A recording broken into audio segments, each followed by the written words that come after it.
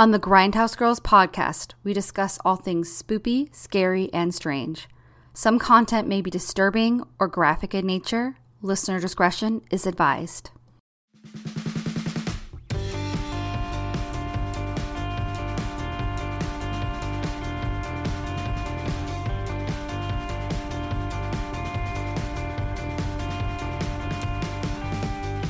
Hello, Grindhouse Girls friends and fam. When director Kevin Lewis's friend Jeremy Daniel Davis sent him a script by G.O. Parsons, he read it and instantly fell in love. A silent janitor, stupid teenagers, killer animatronics. He only saw one actor in the lead role and knew they had to get him. Luckily for them, Nick Cage was more than willing to step in. After he successfully signed on, going forward, Kevin and Jeremy were able to pitch the movie as Nick Cage versus Chuck E. Cheese, and it worked. Not long after, not only was the movie in production, but it also received a successful cult following due to what many fans saw as similarities to the one and only Five Nights at Freddy's video game series. Originally slated for a theatrical release, the movie WILLY'S Wonderland instead unfortunately had to have a VOD release due to the pandemic, but due to its already established following, was one of the top titles to rent while on VOD. Now it's available on Hulu, Redbox, and Crackle for your viewing pleasure. So stay away from those animatronics, especially overnight. This is the Grindhouse Girls podcast.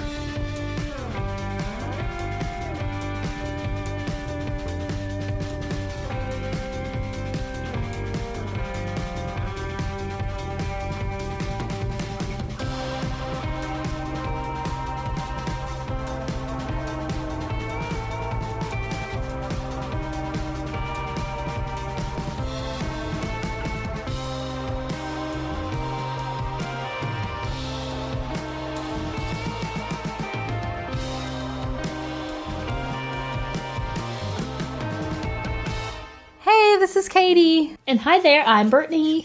We're back after a week gone. How was your Halloween, Britt? It was good. My Halloween was not sad, but what was sad was that there was a lot of chatter for my neighborhood that supposedly they were like, did everyone not get as many trick-or-treaters this year? So for me and Taylor, we got about the same amount as we did last year, but there was a neighborhood, like 2 neighborhoods over from us that like cars were like flooded the streets. But we had a decent amount of trick-or-treaters. There was some really cute kids and some really just kids that said the funniest shit. So overall, it was great. We just kind of set out, handed out candy.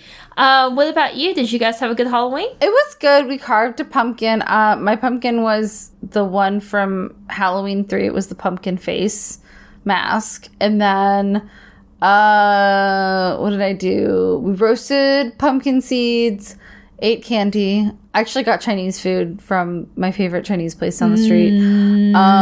So it was good and yummy. It was like a Halloween treat. And we watched the Five Nights at Freddy's movie. And we had a bunch of kids come. We had about the same amount as usual. So we don't have a ton, but more people on our street ended up decorating for Halloween. So we had I think a couple more kids than usual, which was good because last year nobody else did Halloween at all except for my house. But we had the first people that came by was a little kid dressed in the Scream costume. I was like, oh yes. And then there was a Five Nights at Freddy's kid. And our last group were teenagers, and they were all dressed 2 of them were dressed as witches, and one of them was a cheerleader. And I was like, oh, it's nice to see teenagers trick-or-treating. I trick-or-treated into high school because free candy, and I was like, well, I love dressing up. So, and also we had a lot of younger kids who we lived at the base of a mountain, and we had younger kids that lived at the top of the mountain that we went to school with. Because it was a really big grade school and our parents were friends. And so they would actually drive down to walk our neighborhood because there weren't enough houses at the top of the mountain. So I was I was kind of escorting them, but I was also but I will also take the candy. Thank you. So it was fun. And then I dressed up as Pearl for Halloween at work, which was fun. Only 3 people got it, but that's okay. Everyone thought I was Lizzie Borden.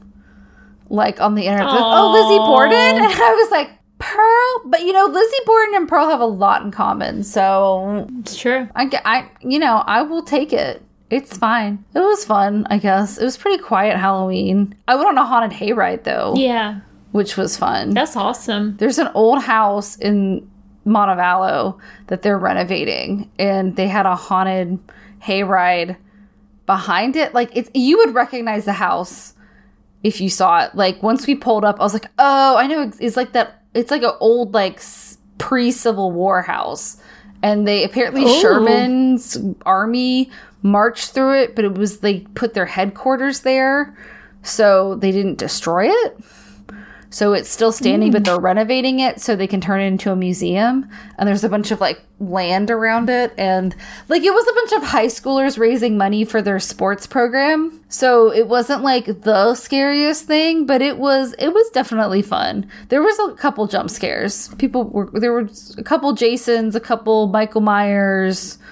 And, yeah, it was actually decent for a haunted house. And it was only $10. So that's awesome. Yeah. All the other haunted houses are $30. However, they pay actors to be in it, so it's totally worth it. But I was like, hey, it's a steal because, it's going to a good cause. And then I got a sinus infection last week because my allergies been going crazy. So if I sound sniffly, that's why. I'm ready for Thanksgiving time. We've been going for like 30-degree weather changes, so it's like, I know we had a day where like the high was 61, and then we have a day where the high is 84, and we're just like, what the hell is going on here? And it's like making everyone either like sick or like very like sniffly. Yeah. Well, and the good thing is, like, it hasn't gotten over, like, 82, and it's, like, a cool 82, which sounds crazy to people who don't live in the South, but I'm like, but it's a nice, cool 82. Like, I wore a sweater over my t-shirt and jeans today to work, and I wasn't sweating, so it's been, like, 100 degrees the last couple months. I'm okay with it. I'd rather it be 65, but... Yeah, me too. It'll get cold. We'll be really chilly in, like, January and February. I like fall colors.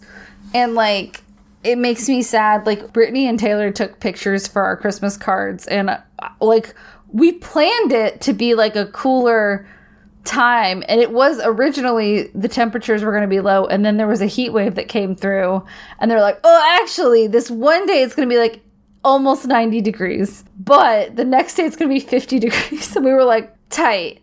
But I was like, you know what? I am just going to make it work because I've already planned this outfit. And it's fine. It's totally fine. It will be fine. The pictures look really fallish, though. The foliage was popping. Like, that's the thing. It's it looks fallish. It's just the weather was hot. I was okay. Scott is already, like, hot-natured, and he was, like, pouring sweat. And he was like, I am so disgusted. I was like, it's fine. I was like, no one can tell from the pictures, and it's totally okay. And no one will know, and it's totally fine. Gizmo had a blast because he just looked cute. Yes. All these people were taking pictures of their children, and then we're like, it's our tiny dog. It was very funny. I like it though, but there was a lady putting a baby in a pumpkin. I was like, not saying the baby in the pumpkin isn't cute. It is, but like, I'm like, you could put the baby in the pumpkin in your own backyard. Why put the baby in the pumpkin in a public park? I was surprised. They came in like the same time we got there, and I was like, I knew what they were doing because I saw this pumpkin with 2 holes in it. I was like, oh, they're sticking a baby in a pumpkin. But I was like, but both of the parents were dressed like they weren't going to be taking pictures of themselves. So I was like, obviously, you're just bringing a baby out in the middle of nowhere. I don't know. Maybe they live in an apartment or something. And they didn't have anywhere else to take the picture. And we've seen that before, too, where it's like parents are like, this is about my child. And we're like, okay. So the only thing I will say from a photographer's perspective, I do always feel bad. And I want to like say this to any moms out there. So when you see like a picture on Pinterest of like this perfect picture of like a mother and her baby or like the baby, like, just understand that photographer probably took 100 pictures to get that one picture. Oh, yeah. Because kids do whatever they want to do, and you can't get upset like when like you have a photo session and your kid's crying or they don't want to cooperate.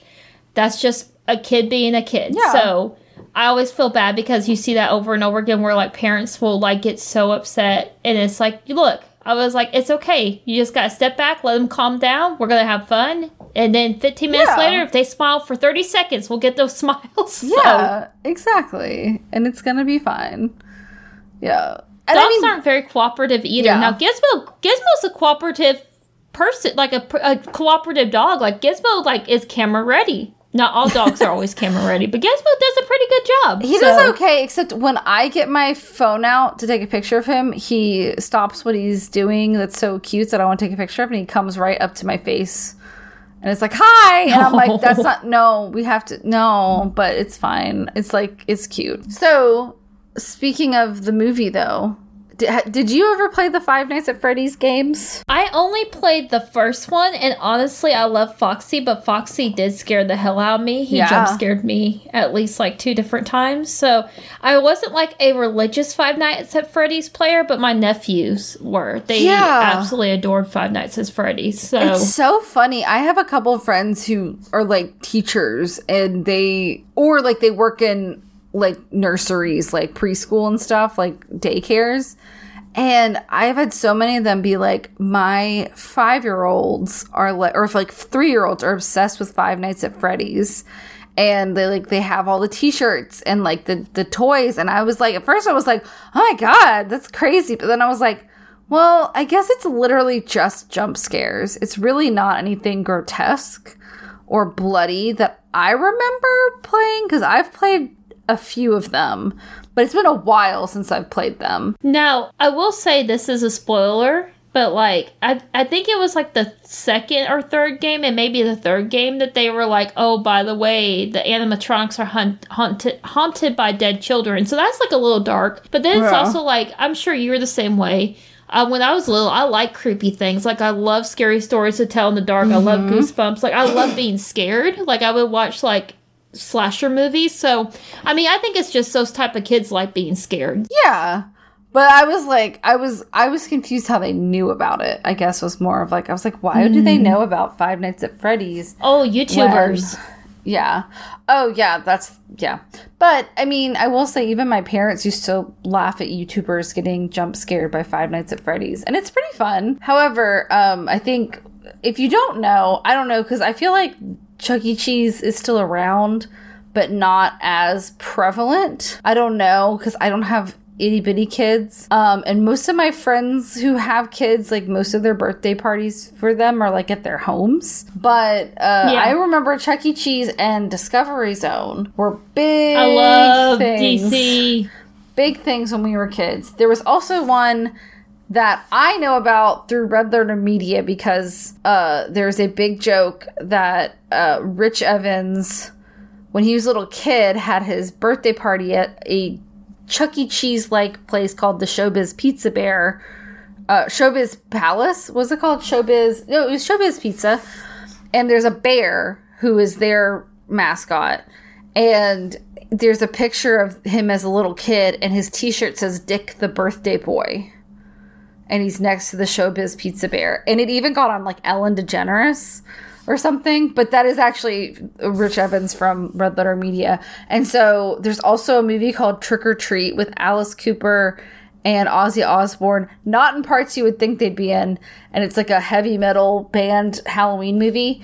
And there's someone is dressed as a Showbiz Pizza Bear in that too. So I think Showbiz Pizza and Chuck E. Cheese were probably the biggest ones, but they were like little clones. DZ, I don't think had animatronics from what I remember. They did. DC Discovery Zone, basically it was like these jungle gyms, like huge ass jungle gyms, but there was like the rolly things you could like slide down and stuff, and the giant ass ball pits you could swing over. Yes, those were my favorite. Yes, I love Chuck E. Cheese, and I had quite a few birthday parties at Chuck E. Cheese, but Discovery Zone was my absolute favorite. So Chuck E. Cheese has always had kind of a weird dark history. There's always been weird rumors about, like, there was a whole conspiracy with like the pizza is reused, or like the animatronics are gonna hurt you or something like that. And I guess that's where Five Nights at Freddy's came from. But yeah, apparently, so Five Nights at Freddy's came out in 2014, and in like 2015, according to GameRant.com, that's when, like, the people who made Willy's Wonderland started, like, thinking, like, oh, that would be, like, a fun movie. But, yeah, I guess they didn't get the rights because Blumhouse had the rights. But at the time, there were no plans for the Five Nights at Freddy's movie to actually come out. And obviously that's true because it just came out this October. So they were just like, yeah, let's do Willy's Wonderland. And so they made Willy's Wonderland. And then another company did another movie called the Banana Splits movie, which I think the Banana Splits was an actual TV show, I want to say.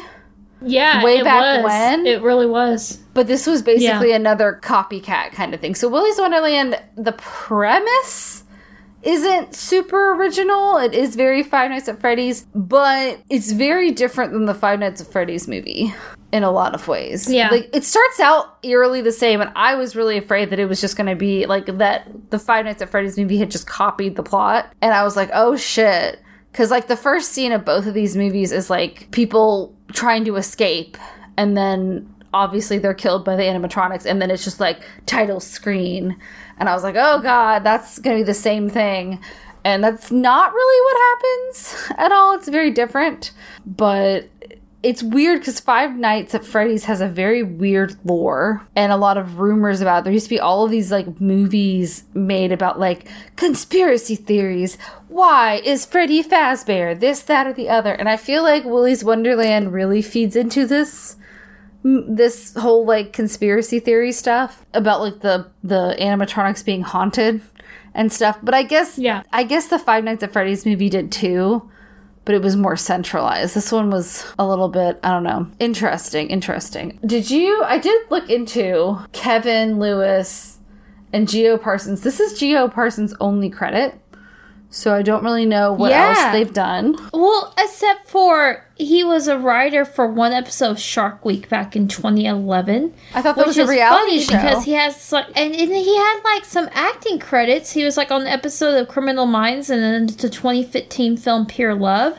But I read a blurb that it was like he was writing this because, like, it was suggested to him, like, oh, you need to get more of, like, writing credits under your belt, is what I read. And then it ended up on this list. I just completely blanked on the list that ended up on. But basically, there was, like, this list of, like, scripts that hadn't been turned into movies yet, and it was, like, genre films. What was it called? Isn't it a blacklist? I thought it was, like, a Hollywood blacklist. Blacklist is when, if something's blacklist, that means they can't work in Hollywood or is it, anymore, like, the right? Forbidden list? It's like, I know what you're talking about, though. It's always, everyone's like, oh, it's on the list. Oh, no. Yeah. Let us know. It's like basically a list of, like, movies that they're genre films, and they're like, oh, this would be an awesome movie, but they haven't been picked up. Yeah. That's where his friend has seen it. He was like, hey, I saw this movie, you need to read it. So it was Kevin's friend, Jeremy. It's called The Blacklist? It is called The Blacklist. There's a whole, like, website about it. 2022 Blacklist, Best Unproduced Screenplays of the Year revealed. Yeah. Annual Blacklist archive. But yeah, with Kevin Lewis, and I was like, it was really, really interesting reading about Kevin Lewis. So he usually directs and writes his movies. So he directed and wrote movies called, I haven't seen any of these, but like The Method, Downward Angel, Malibu Spring Break. But this was like one of the only two movies that he directed, like he didn't write the scripts. But I don't know if you came across this, Katie. So, you know, this movie ended up coming out during the pandemic, and 2 weeks before it was released, he actually ended up in the hospital with COVID. And there's this article, director Kevin Lewis just released Willy Wonderland. 2 weeks ago, he nearly died from COVID. And I was reading this article. It was from Kevin's point of view, and it was talking about, like legit, he had a breathing monitor, and he would have been dead. Like, they didn't think he was going to survive it. And his thoughts were turning to his wife of 20 years. He has 4 children. At the time, they were 16, 15, 7, and 5. And he was like, and this is the quote he said, at the end of it, he says, so I am the janitor. I beat COVID like the 9-foot orange weasel, and I'm alive. So yeah, but it was like, if you read it, it's like harrowing to think what he went through, because basically they're just like, you won the lottery. When he got moved from the ICU to like the other floor, they're like, you won the lottery, because not everyone is this lucky. I didn't know that. I didn't know that he was that close. That is very interesting. What I really like also about, like, so the one thing reading interviews with Kevin Lewis is that he's very much a talker. So they'll ask a question, and then like the response is like 2 or 3 paragraphs. But the thing I kept coming back to with this movie and his response about it was like, yeah, you know, it's a genre film. I was really heavily inspired by Sam Raimi. Like, Sam Raimi, I grew up and, like, the spirit of Sam Raimi was very strong in this movie. I can see that. He said it was an amazing atmosphere on the script. He said everyone came to work at the beginning of the day smiling. Everyone left at the end of the day smiling. It was very collaborative. And he was like, you know, and we knew what we were doing. He was like, you know, we weren't afraid to like make fun of ourselves or be tropey. So it's like just reading about it, it was like they set out to have a good time with this movie. And it seems like Nicolas Cage also set out to have a good time with this movie. Oh yeah, but doesn't he always? Also interesting, they actually filmed this in Atlanta, Georgia, in a desolated bowling alley in Sprayberry Crossing Shopping Center in East Cobb, Marietta. It's a 20-day shoot. 20 days. That's quick. Yeah. And I have to say, the production design was probably one of my favorite parts, because it was, compared to the Five Nights at Freddy's movie, I feel like the production design was more colorful and therefore more believable as like a fun party place that people could be fooled by. You know, whereas Five Nights at Freddy's was like everything was dark and you could barely see anything. And the designs were still of the animatronics were really good, but the actual Freddy Fazbear was very dark. Which personally, like, I liked Five Nights at Freddy's. I thought it was way better than I expected it to be, and it had way more of like some heart. But it was like a silly movie mostly. But like it had an interesting like plot line and had a lot of plot. This movie is a lot more, very, very light on plot and way more about just bashing animatronic skulls into the ground. Which is fun.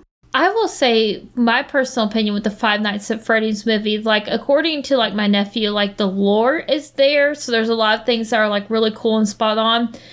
I felt like it kind of dragged. And also, I know it's a PG-13 horror movie, but The Ring was a PG-13 horror movie, and it just felt very tame. Like, there was nothing that really scared me. There was one scene that was like, damn, that's violent. And I'm sure you know when I'm talking about the bite scene. I was like, damn, that's hardcore. Mm-hmm. But that was, like, the only, like, hardcore scene in the movie. Everything else was kind of, like, you know, it was okay. I guess I was left wanting more is my issue. Like, it had the bones to be something really, really cool and great, and I just don't think they went there the way they could have overall. I guess I wasn't expecting much of anything, so I was like, oh, there's an actual like plot to this movie? Okay. I do like Matthew Illard. I was like happy that we saw Matt in there. It's fun to see Matthew Lillard. I also like Peter Mellark. Yeah, Peter. Josh Hutcherson. Josh Hutcherson. Beck from the first season of You was in there, so. Oh, was that who she was? Yeah. The police officer?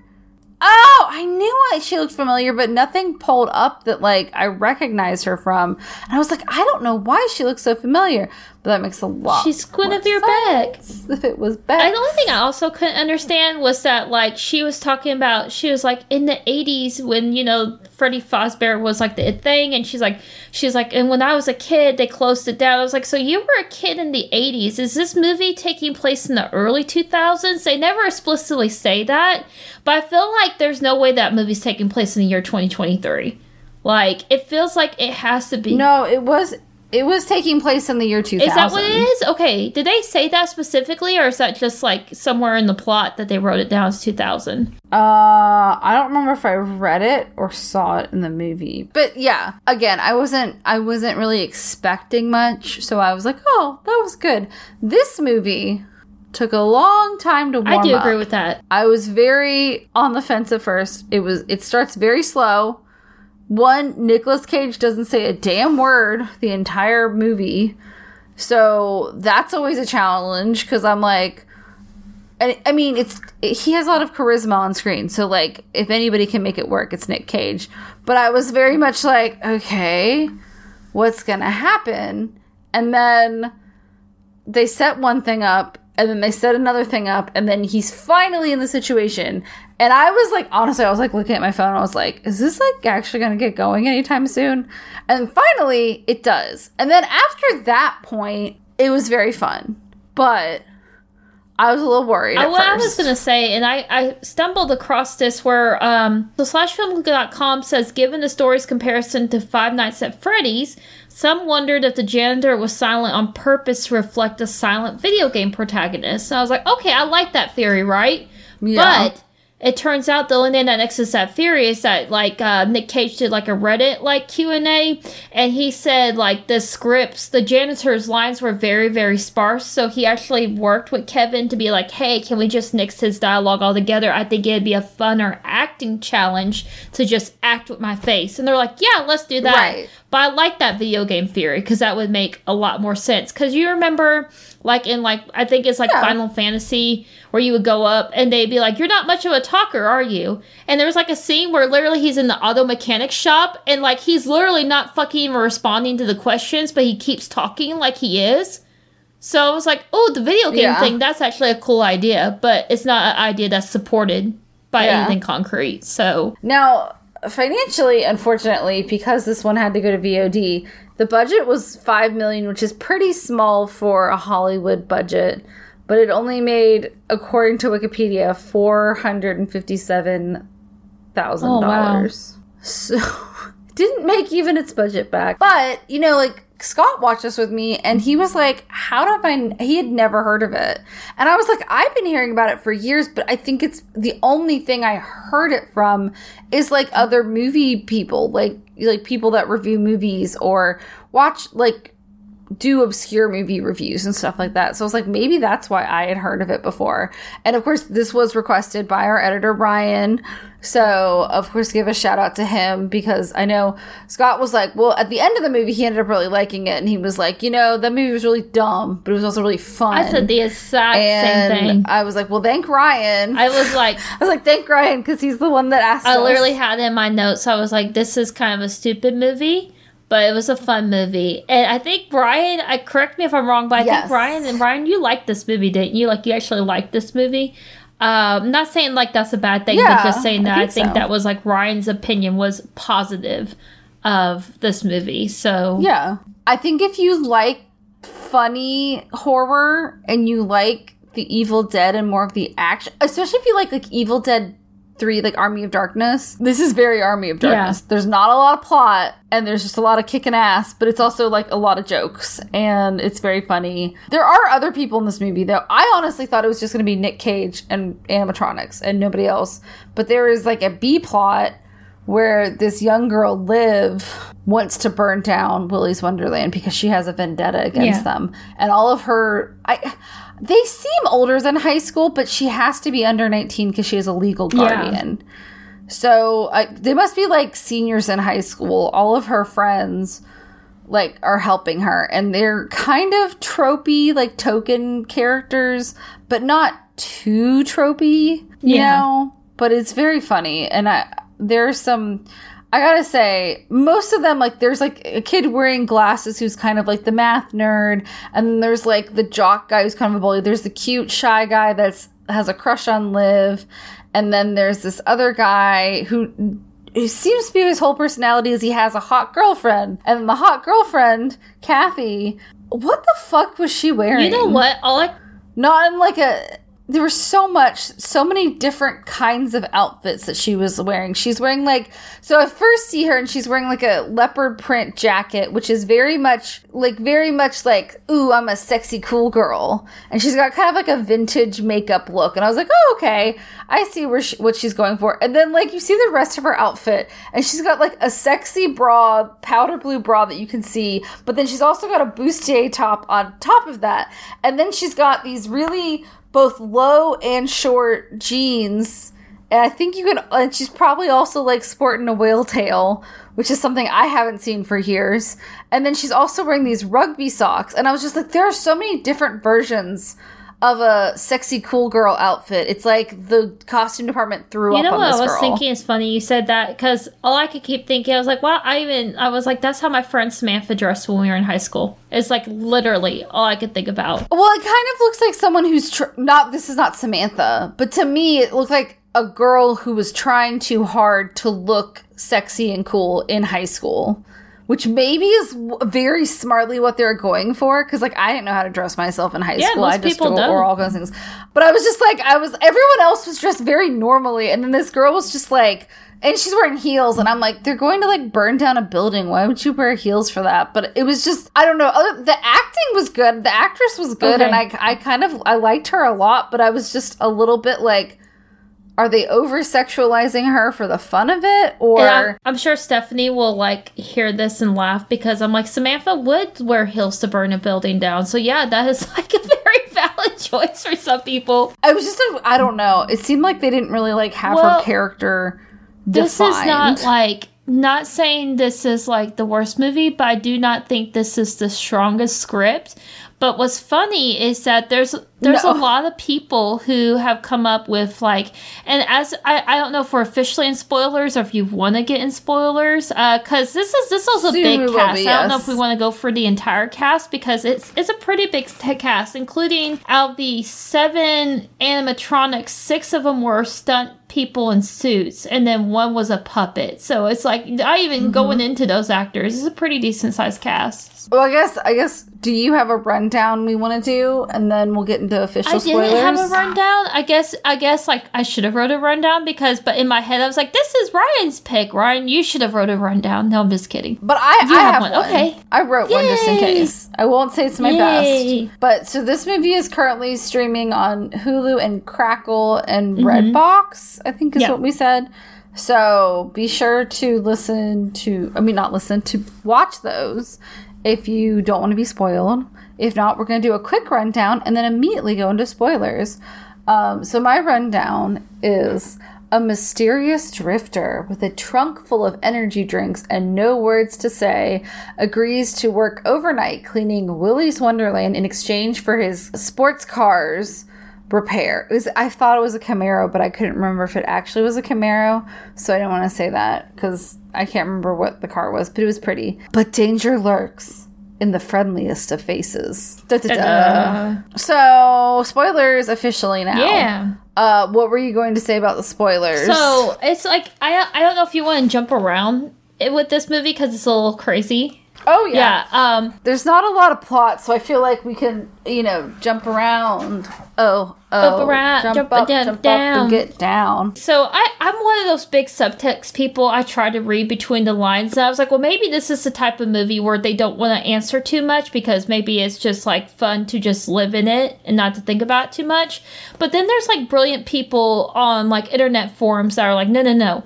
And so we basically find out like midpoint from the movie. So we don't really know. We Nick Cage is the janitor, but then we're just like, okay, so the janitor comes in and is just like fucking picking off these animatronics like they're nothing. Even though like in the middle of the movie lives like, hey, actually, the owner of Willy's Wonderland, him and his 6 buddies, they died in like a satanic cult ritual because they were secretly killing people in the party room, blah, blah, blah, blah, blah. And it's like, okay, so, like, how is it the town, like, able to kill the animatronics, but, like, Nick Cage as the janitor just comes in? And so there was a guy on, or maybe a girl, but the name was Sir Dan 3K, and I read this forum, and they stated that because of the deal with the devil, the animatronics have probably been destroyed before and have come back. And I was like, oh, that's pretty plausible, if it makes sense if, like, they were destroyed and then came back.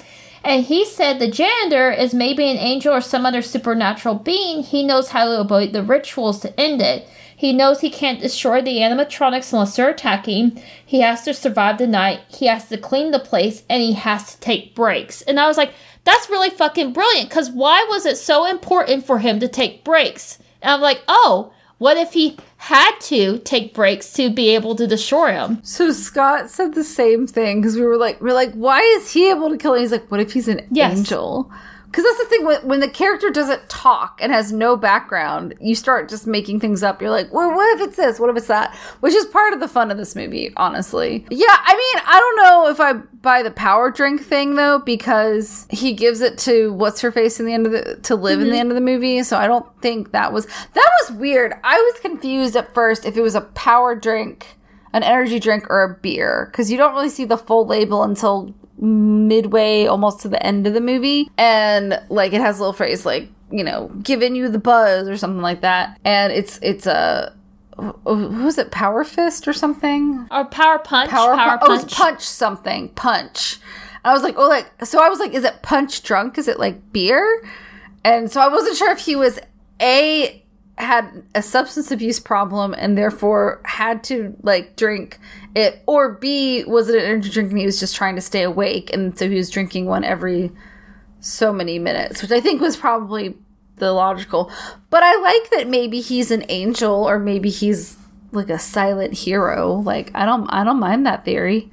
I don't know if it's true, but I don't mind that theory. Well, someone actually asked in the Reddit forum, they actually asked Nick Cage, they're like, so is the power punch, is it like, they just like you, they're like, is it a beer? Is it energy drink? Like, is it a seltzer? And Nick Cage was like, I know what I think it is, but he's like, I want to know what you think it is, because he's like, you all have the right answer. So, like, he wouldn't really say, like, what he thought. Oh my God, it was. Nick Cage, you're being Neil Breen. It is an energy drink because it has it on the can. I do also have to say real quick while I'm thinking about Nick Cage. So funny. This movie's so freaking collaborative that originally Artie the alligator was a dog, and it's actually because Nick loves reptiles so much that they changed it to alligator. Aww. And Kevin Lewis was talking, because the interviewer for one of these sites was just like, you know, there's like this rumor going around that Nick Cage will just take anything for a paycheck, and Kevin Lewis is like, that's actually really offensive, because he's like, Nick is he's like, he's a wonderful person. He's like, literally on the day we wrapped, he was like, there was a line that formed around the entire building, and Nick stayed and signed every single picture, Blu-ray, everything that people brought to him. He's like a good person, genuinely. And I thought that was really nice. Yeah, I think he genuinely is a very sweet person. And I think starting around the time Mandy and Willy's Wonderland happened, I think he was getting to a point financially where he could pick passion projects again, but he had a string of bad luck. Last podcast on the left was just doing Madame LaLaurie from New Orleans story, and they brought up Nick Cage because he actually bought her house in a haunted church in New Orleans, and while he owned her house, he found out that one of his accountants had embezzled a bunch of his money,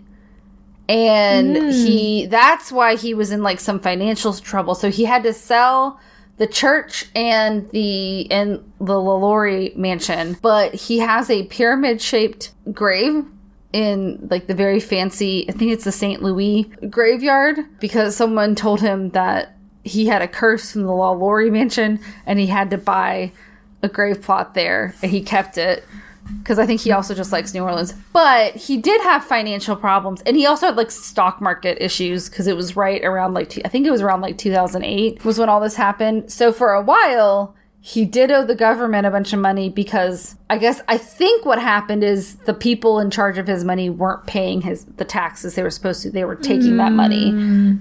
And so he had to basically take a lot of things that an actor of his caliber, I would be surprised if he would take. You know, like there's some movies on Netflix that he's in that are just absolutely piss poor and awful, and you can tell his heart's not in it.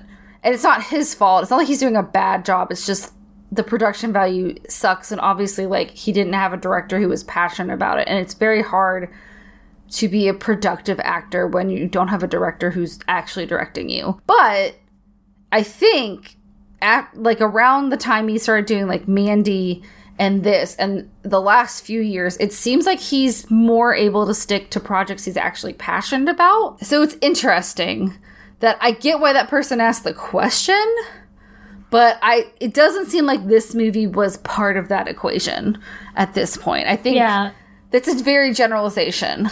I would kind of be offended. Now, I'm really glad that Kevin, like, stood up and was like, hey, no, he's actually a really lovely guy. It was a very collaborative process. But I would be like, what are you implying? That he had to take my movie? Like, and I don't think the interviewer meant, like, malice by it. I just thought it was a little left field, honestly. He's also, like, such a fanboy because, like, literally, Kevin was also saying that, like, for this movie, he was channeling Charles Bronson from Once Upon a Time in the West. He's like, it's his favorite movie. So it's, like, literally, like, imagine, like, being in a movie and going, I'm gonna, like, pretend I'm, like, this character from this movie because I really love it. So I feel like he has, like, this very, like, kind of fun-loving, just creative energy. Yeah. And I always joke, I'm like, so you get Nick Cage. Like, you know, once again, we're talking like Mandy or like Pig Nick Cage or Willy's Wonderland Nick Cage. That was the one I was forgetting. Still, like, Academy Award-winning Nick Cage. I do love that this movie did have that challenge if he doesn't say a line, because that's usually the thing is like with Nick Cage is like, oh, he's Nick Cage. And it's like, but he's a really good actor. I mean, we saw Mandy and Pig. He's great. I know, I love Pig. And, like, that's the thing. It's, like, he's, like, I was reading that he improvised the pinball dance, which is, like, actually, it's interesting. Because Kevin Lewis also said, you know, over and over again, like, people will say their favorite parts of this movie is, like, Nick Cage cleaning. And I was like, yeah, I agree with that. Like, I love those scenes of him just, like, cleaning up. Like, yeah, and, like, he's, like, dancing. And, like, I love the soundtrack for this. Like, the original songs are, like, really bops. I really like them. Also, the use of hands... the head, shoulders, knees, and toes use was the fucking funniest thing I'd ever heard. I just started laughing hysterically. I mean, I think that's the biggest pull to this movie is it's very funny. It's got a lot of just like awkward moments, and it's also just kicking ass. If we do want to, I will mention a couple actors. So we mentioned Liv. I feel like we should at least say her. She's probably the secondary main character, played by Emily Tosta. Or might be Tosta. She's in Mayans MC, so that's, I believe, I don't want to say sequel, but like the break-off show from Sons of Anarchy. And she was in the Party of Five remake that they did, and then also an episode of The Resident. And also we see, I love this lady, Beth Grant as Sheriff Lund, who's like her guardian and the sheriff of the town, who... Sorry, I was like, as soon as I saw her, I was like, sometimes I doubt your commitment to Sparkle Motion. That's like the very first thing I thought of. Yeah. So she was the crazy PE teacher in Donnie Darko, which I finally did see that. And then also she was on the Mindy Project and No Country for Old Men and Little Miss Sunshine. But my favorite thing she's ever done is playing Dwight's babysitter / hot date for the dinner party episode and like one other episode of The Office. And it's the one where Jim's like, can I get, I have so many questions to ask you. Can I get your email? And she just goes, email? He's just like, never mind. Love it. But she's really funny. She's been acting for decades. So it was fun to see her. I did think it was funny. There were a couple of the actors who just like do a lot of straight to television, like Christmas movies, like the guy that played Tex, the guy that owns Willy's Wonderland, Rick Wrights. Like he's like has 3 different Christmas movies from like recent years on his resume, and it's Christmas in the Conway, Christmas Deja Vu, and Christmas Everlasting. Also, the actor who plays Bob, who's the guy that dates Kathy, the girl in the weird outfit, has been in a lot of cool movies like Judas and the Black Messiah and Block Party. But, like, also he's been in a bunch of Christmas movies, too. I was like, it's Christmas time. So if you want to go see some Christmas movies, the 2 that I saw was A Wesley Christmas Wedding and The Christmas Lottery. And that is Terrell Hill? T-E-R-A-Y-L-Y-E? I may be saying that incorrectly. I've never seen... Terrell? Or maybe it's Terrell, and I'm just mispronouncing it. Anyways, that's how it's spelled, and he's there. Also... The girl who plays Kathy, her name is Kaylee Cowan. IMDb called her a method actress, and I was like, oh, I wonder if she was, like, in character the entire time you're filming this movie. Oh, I was like, okay. Interesting. It's always a red flag for me, but her performance was fine in this movie. I thought she did a good job. She was pretty funny. When she and Bob, right before they get murdered, they're, like, fucking on a blow-up bouncy house, and it was very funny. It was a whole, like... oh, the alligator's watching us. He's like, yeah, give him a show, baby. And I was like, oh, Which no. is, like, it really bothers me because they're literally, like, all talking about, like, how, like, the animatronics will come to life and kill you, and yet they still get horny enough to screw. And then when the alligator's literally already staring at them, she's like, it's watching us. And it's like, yeah, because you just had this whole conversation about how the animatronics kill people. I didn't understand how they split up. So, like, the first guy to get killed, because the whole thing is, like, the kids go to help Liv set it on fire, but they want to get the janitor guy out because they know that they've been sacrificing drifters for years to keep the town safe from Willie and his friends. The first guy that gets like impaled is Chris Del Grosso as Aaron, who's been in Mom, School, Spirits, and Disconnected, who I just wrote as the douchebag character because the Chris, who's played by Kai Kadlik, he has a crush on Liz and he just keeps making fun of him. He gets impaled and then everyone's just like, yeah, it's just like, go separate. I'm like, so they can find you faster?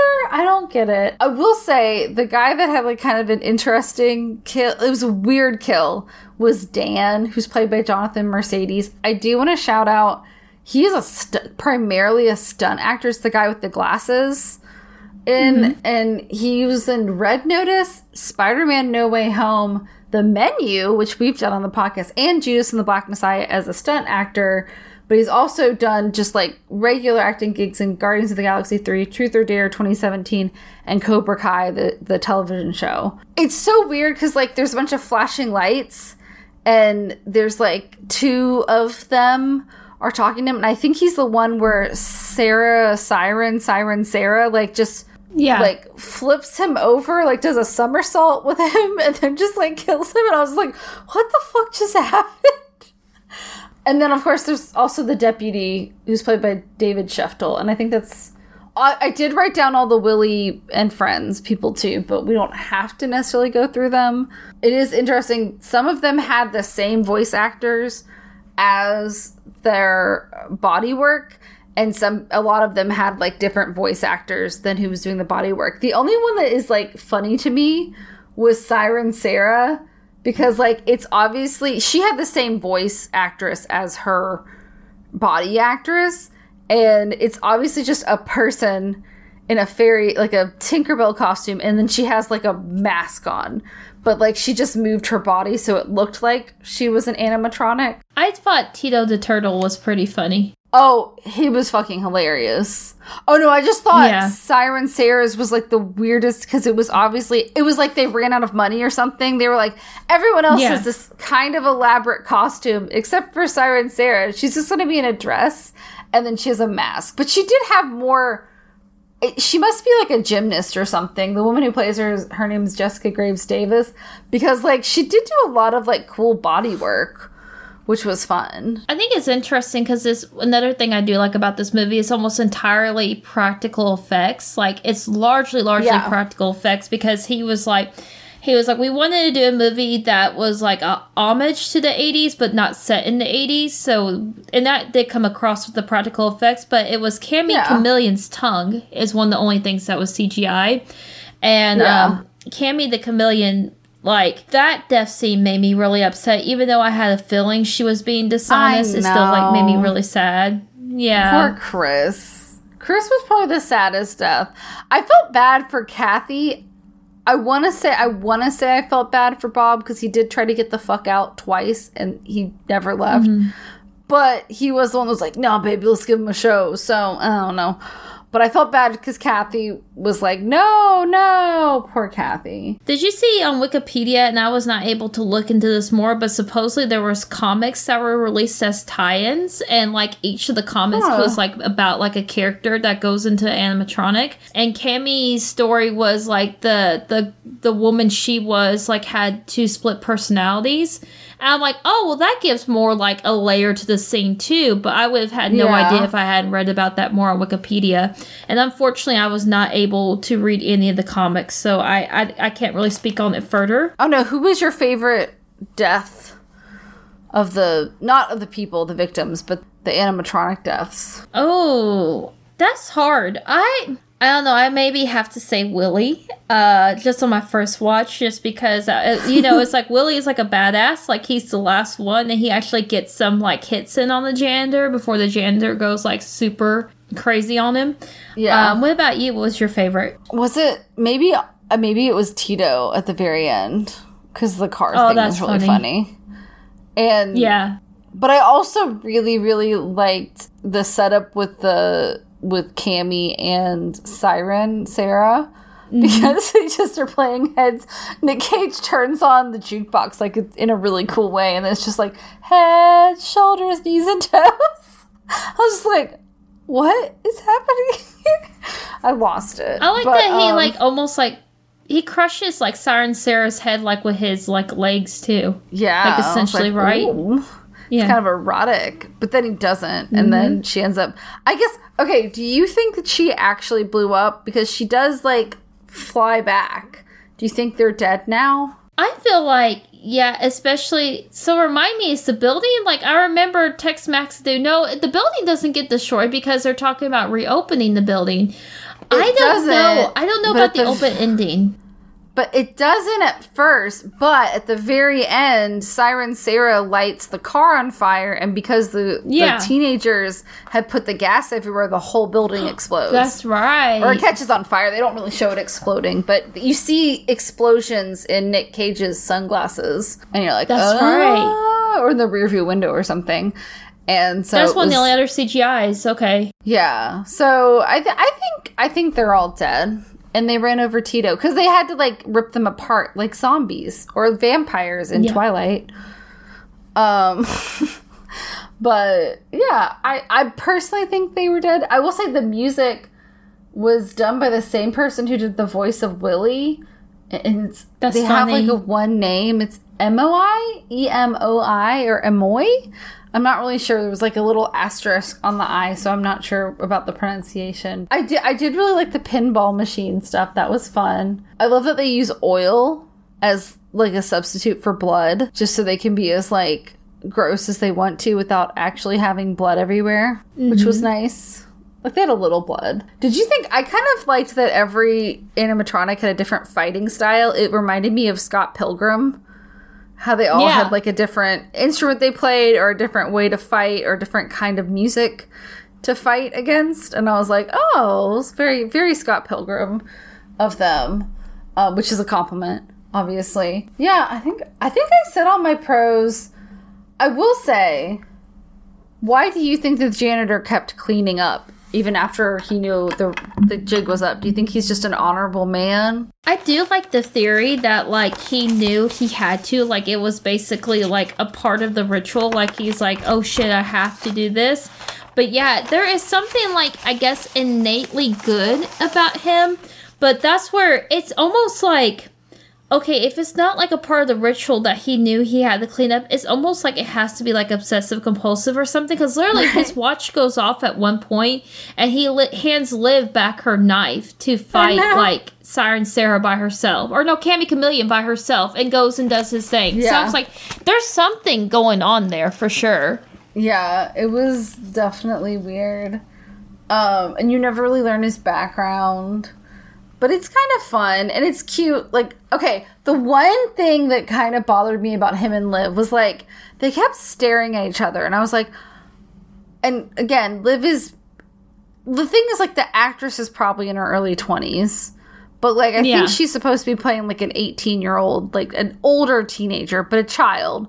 But they kept staring at each other. I was like, I'm leaning towards a father-daughter bond, because her parents were killed. Her parents were killed like he was supposed to be, were sacrificed, and she was left, and that's why the sheriff adopted her, because she felt bad. But I was also like, but they just keep staring at each other, and I needed to be assured that there was nothing weirdly romantic going on. And it was just a weird vibe. I thought that was a weird choice, too. Like, now that you mention it, like, yeah, I caught up on that, too. And I was like, this is a weird choice. But it's not like... So this is the thing with Nick Cage. He does not, like, ooze any kind of, like, romantic bit in this movie. Like, he's very, like, straightforward. I almost feel like... This is not supported anyway, but especially because she leaves with him at the end. I almost feel like if he's some kind of, like, knight, like... not necessarily holy, but if he's some kind of supernatural being, Guardian it almost angel. feels like he takes on Liv as a protege to also be like this kind of like warrior too, right? Because she's a survivor. Yeah. I don't know. Was there any negatives or positives you want to point out? I think you covered a lot of what I thought too. So I thought fun music. I did love the music. I liked like the Willy's Wonderland theme when Nick Cage is playing like the pinball machine. I was like, Nick Cage is so silly. I wasn't for sure. I liked the teenagers. Like, I went back and forth. I was very much like you. It's like, oh, do I like these characters? Like, and obviously in the movie, you know, they're all going to die because they're teenagers. But I was like, I don't know if I like these kids or not. But I get what they were trying to do. Wasn't a great movie, but it was a lot of fun. So I know this was a purposeful design because he was saying, the director said like, hey, so because we only had 20 days, I had a shot list of like, I knew every scene, what camera I wanted to use and what angle I wanted to do. So I know everything was very specific, but I thought opening shots in the movie, the way they kind of texturized and grained and everything, I honestly thought it looked like it was shot on an iPhone. So I wasn't for sure what... In the rooftop scene. The rooftop scene looked like the scene from The Room rooftop scene. It was like a green screen or something behind them. It looked very fake. Yeah, and that's the thing is, like, I know a lot of his choices were very, very deliberate, so I'm trying to understand that in my head. But, like, outside of my research, if I hadn't researched this movie and known that these choices were very deliberate, I just thought it was poor craftsmanship in some of the scenes, honestly. Which, I mean... I think the reason that the roof scene was so fakey looking was because then they fell through the roof, and I think it was to accommodate maybe the stunting part. You know, I get, because maybe they had to be on the soundstage to make it drop underneath the actors. I don't know. Yeah. I didn't like the way the opening scene with Liv's parents were even shot, though. Like, it felt that like... was real silly. You remember Unsane that we did that was shot on the iPhone? It looked like Unsane, honestly. Yeah, it did. There was a lot of blurriness and a lot of like... And Unsane looked amazing, but this one was like not so amazing, I guess. All in all, I do think if you like Nick Cage and you like animatronics getting their butts kicked and their throats ripped out like that scene in Roadhouse... Roadhouse. Then you probably will like it, but it does take like a good like 20 minutes to get going. What did you rate it out of 10? I'll be honest, I went back and forth between a 5.5 and a 6, and I think I leaned towards a 6 just a little more. I agree with you.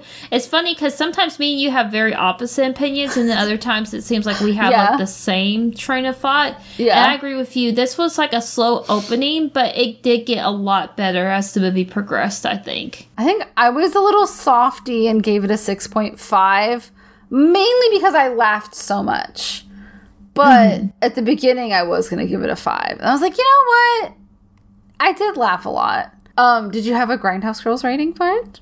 I did. It wasn't my best one, so I rated it P for pinballs, punches, and pop. That's good, though. I had 2. Okay. I had rated S for silent saviors and scary sirens. It's a lot of S's. Whew. And then I like it. I had rated F for face-feasting furries. Oh, I like them both for different reasons, but I don't know if we've ever had an F before. Not often. We have a lot of S's. Yeah, F may be good. F may be good.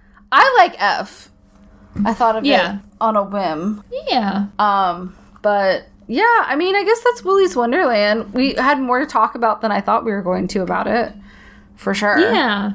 Because it's fun. I think if you want to see a fun, silly movie, watch it on Hulu and support some independent creators. It isn't, I wouldn't say it is such a ripoff of Five Nights at Freddy's because, like, you're not a security guard. He's janitor. It's not like there's not the 5 nights. It's one night. Like, it's different enough that it's not exactly the same. And Five Nights at Freddy's without Chuck E. Cheese and Showbiz Pizza wouldn't have existed anyways. So it's kind of like everything's derivative of each other. This movie was definitely, and Kevin Lewis even said it, he was like, this was meant to be like the movie you saw at midnight with like a group of people in like the theaters. And he said that he was able to see a drive-in experience where they played the movie, and he said people were flashing their lights and honking horns at certain scenes, and he's like this is what I envisioned like a lot of people getting together and watching this at midnight. And I was like, you know what, that is a perfect movie for that. Like, I will give it to him. This would be a good movie for that. So next time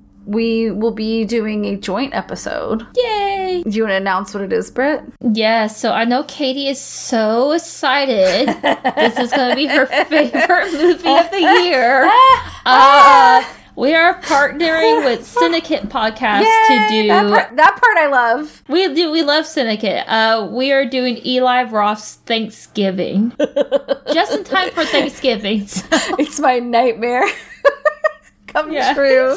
We've gone so long with no Eli Roth movies on a horror movie podcast, and we finally are there. You're gonna be shaking, like as you're like going to swipe your credit card for the tickets. You're gonna be like shaking, like you're just like, oh god, I can't believe I'm spending money on this. In theaters. I have to go see it in theaters too. You do. You can go to a matinee, Katie. Save a couple dollars, you know. So oh my god, just so you're not fully funding Eli Roth. If y'all haven't listened, Eli Roth is very similar in my brain to Rob Zombie. Like, I know that he loves the genre, and I want to like his movies. But every time I see an Eli Roth movie that he has directed, I just feel gross, and I don't enjoy them.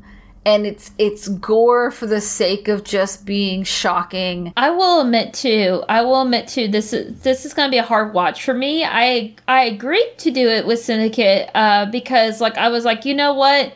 It'll give us a lot to talk about. And also it's a Thanksgiving themed horror movie. I thought that would be a fun thing to do. But I'm just like, I'm not a big gore porn person, and everyone who knows me knows I have a weird thing about ovens where it's like I scream, I'm like, get back.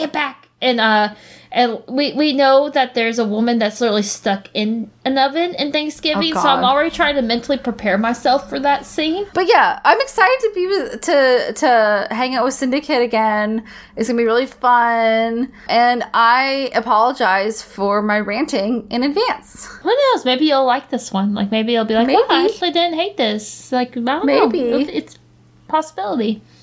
Maybe. But yeah, I guess maybe we'll start wrapping up and we'll see saying you at Sidetracks. Yeah. Before then. Saying our good nights. Good night. Happy November. Hope you all had a safe Halloween. And be good. Be happy. Get vaccinated. Take care of your sinuses and your allergies because they're crazy up in here. And yeah, just be awesome. But yeah, love each other. Wash your hands. Take your vitamins. Take care of your fur babies and yourself and your friends. And be safe. Holidays are tough. And seasonal depression is real. And the holidays can be full of anxiety. So remember to take time for yourself. And to know that like a present isn't worth bankrupting yourself, and a present isn't worth stressing out, and the people that love you don't fucking care about presents. And it's okay if you can't make every Christmas party or Thanksgiving, Friendsgiving thing. Sometimes it just doesn't happen, and sometimes you have to take time for yourself, and that's okay. And just be good to one another and have grace with each other throughout the holiday season, because I know we all get stressed out and we all yell at each other over stupid shit that we don't really care about. So just chill out, relax, and take time for yourself. Anyways, we love you. Be safe, and we'll see you next time. Yeah, and I'll echoing everything. I agree with everything Katie says, so I'll keep it short. Spay and neuter your pets. Take care of yourselves and one another. And we just look forward to seeing you next time. Same spoopy time, same spoopy channel. Yay! Stay spoopy, y'all. Spoopy, y'all. Bye. Bye. Bye, everybody. Night, night. Bye.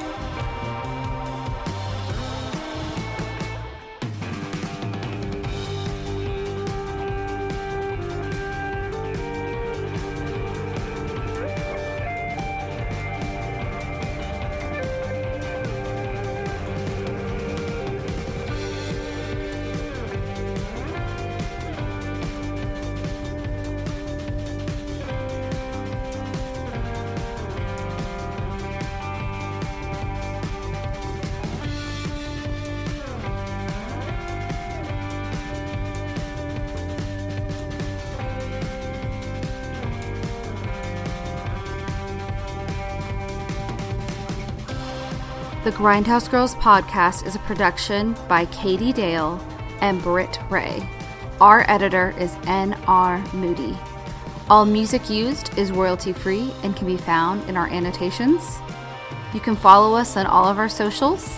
And if you have any comments, questions, or just want to say hey, our email is contactus@grindhousegirlspod.com. Thanks for listening.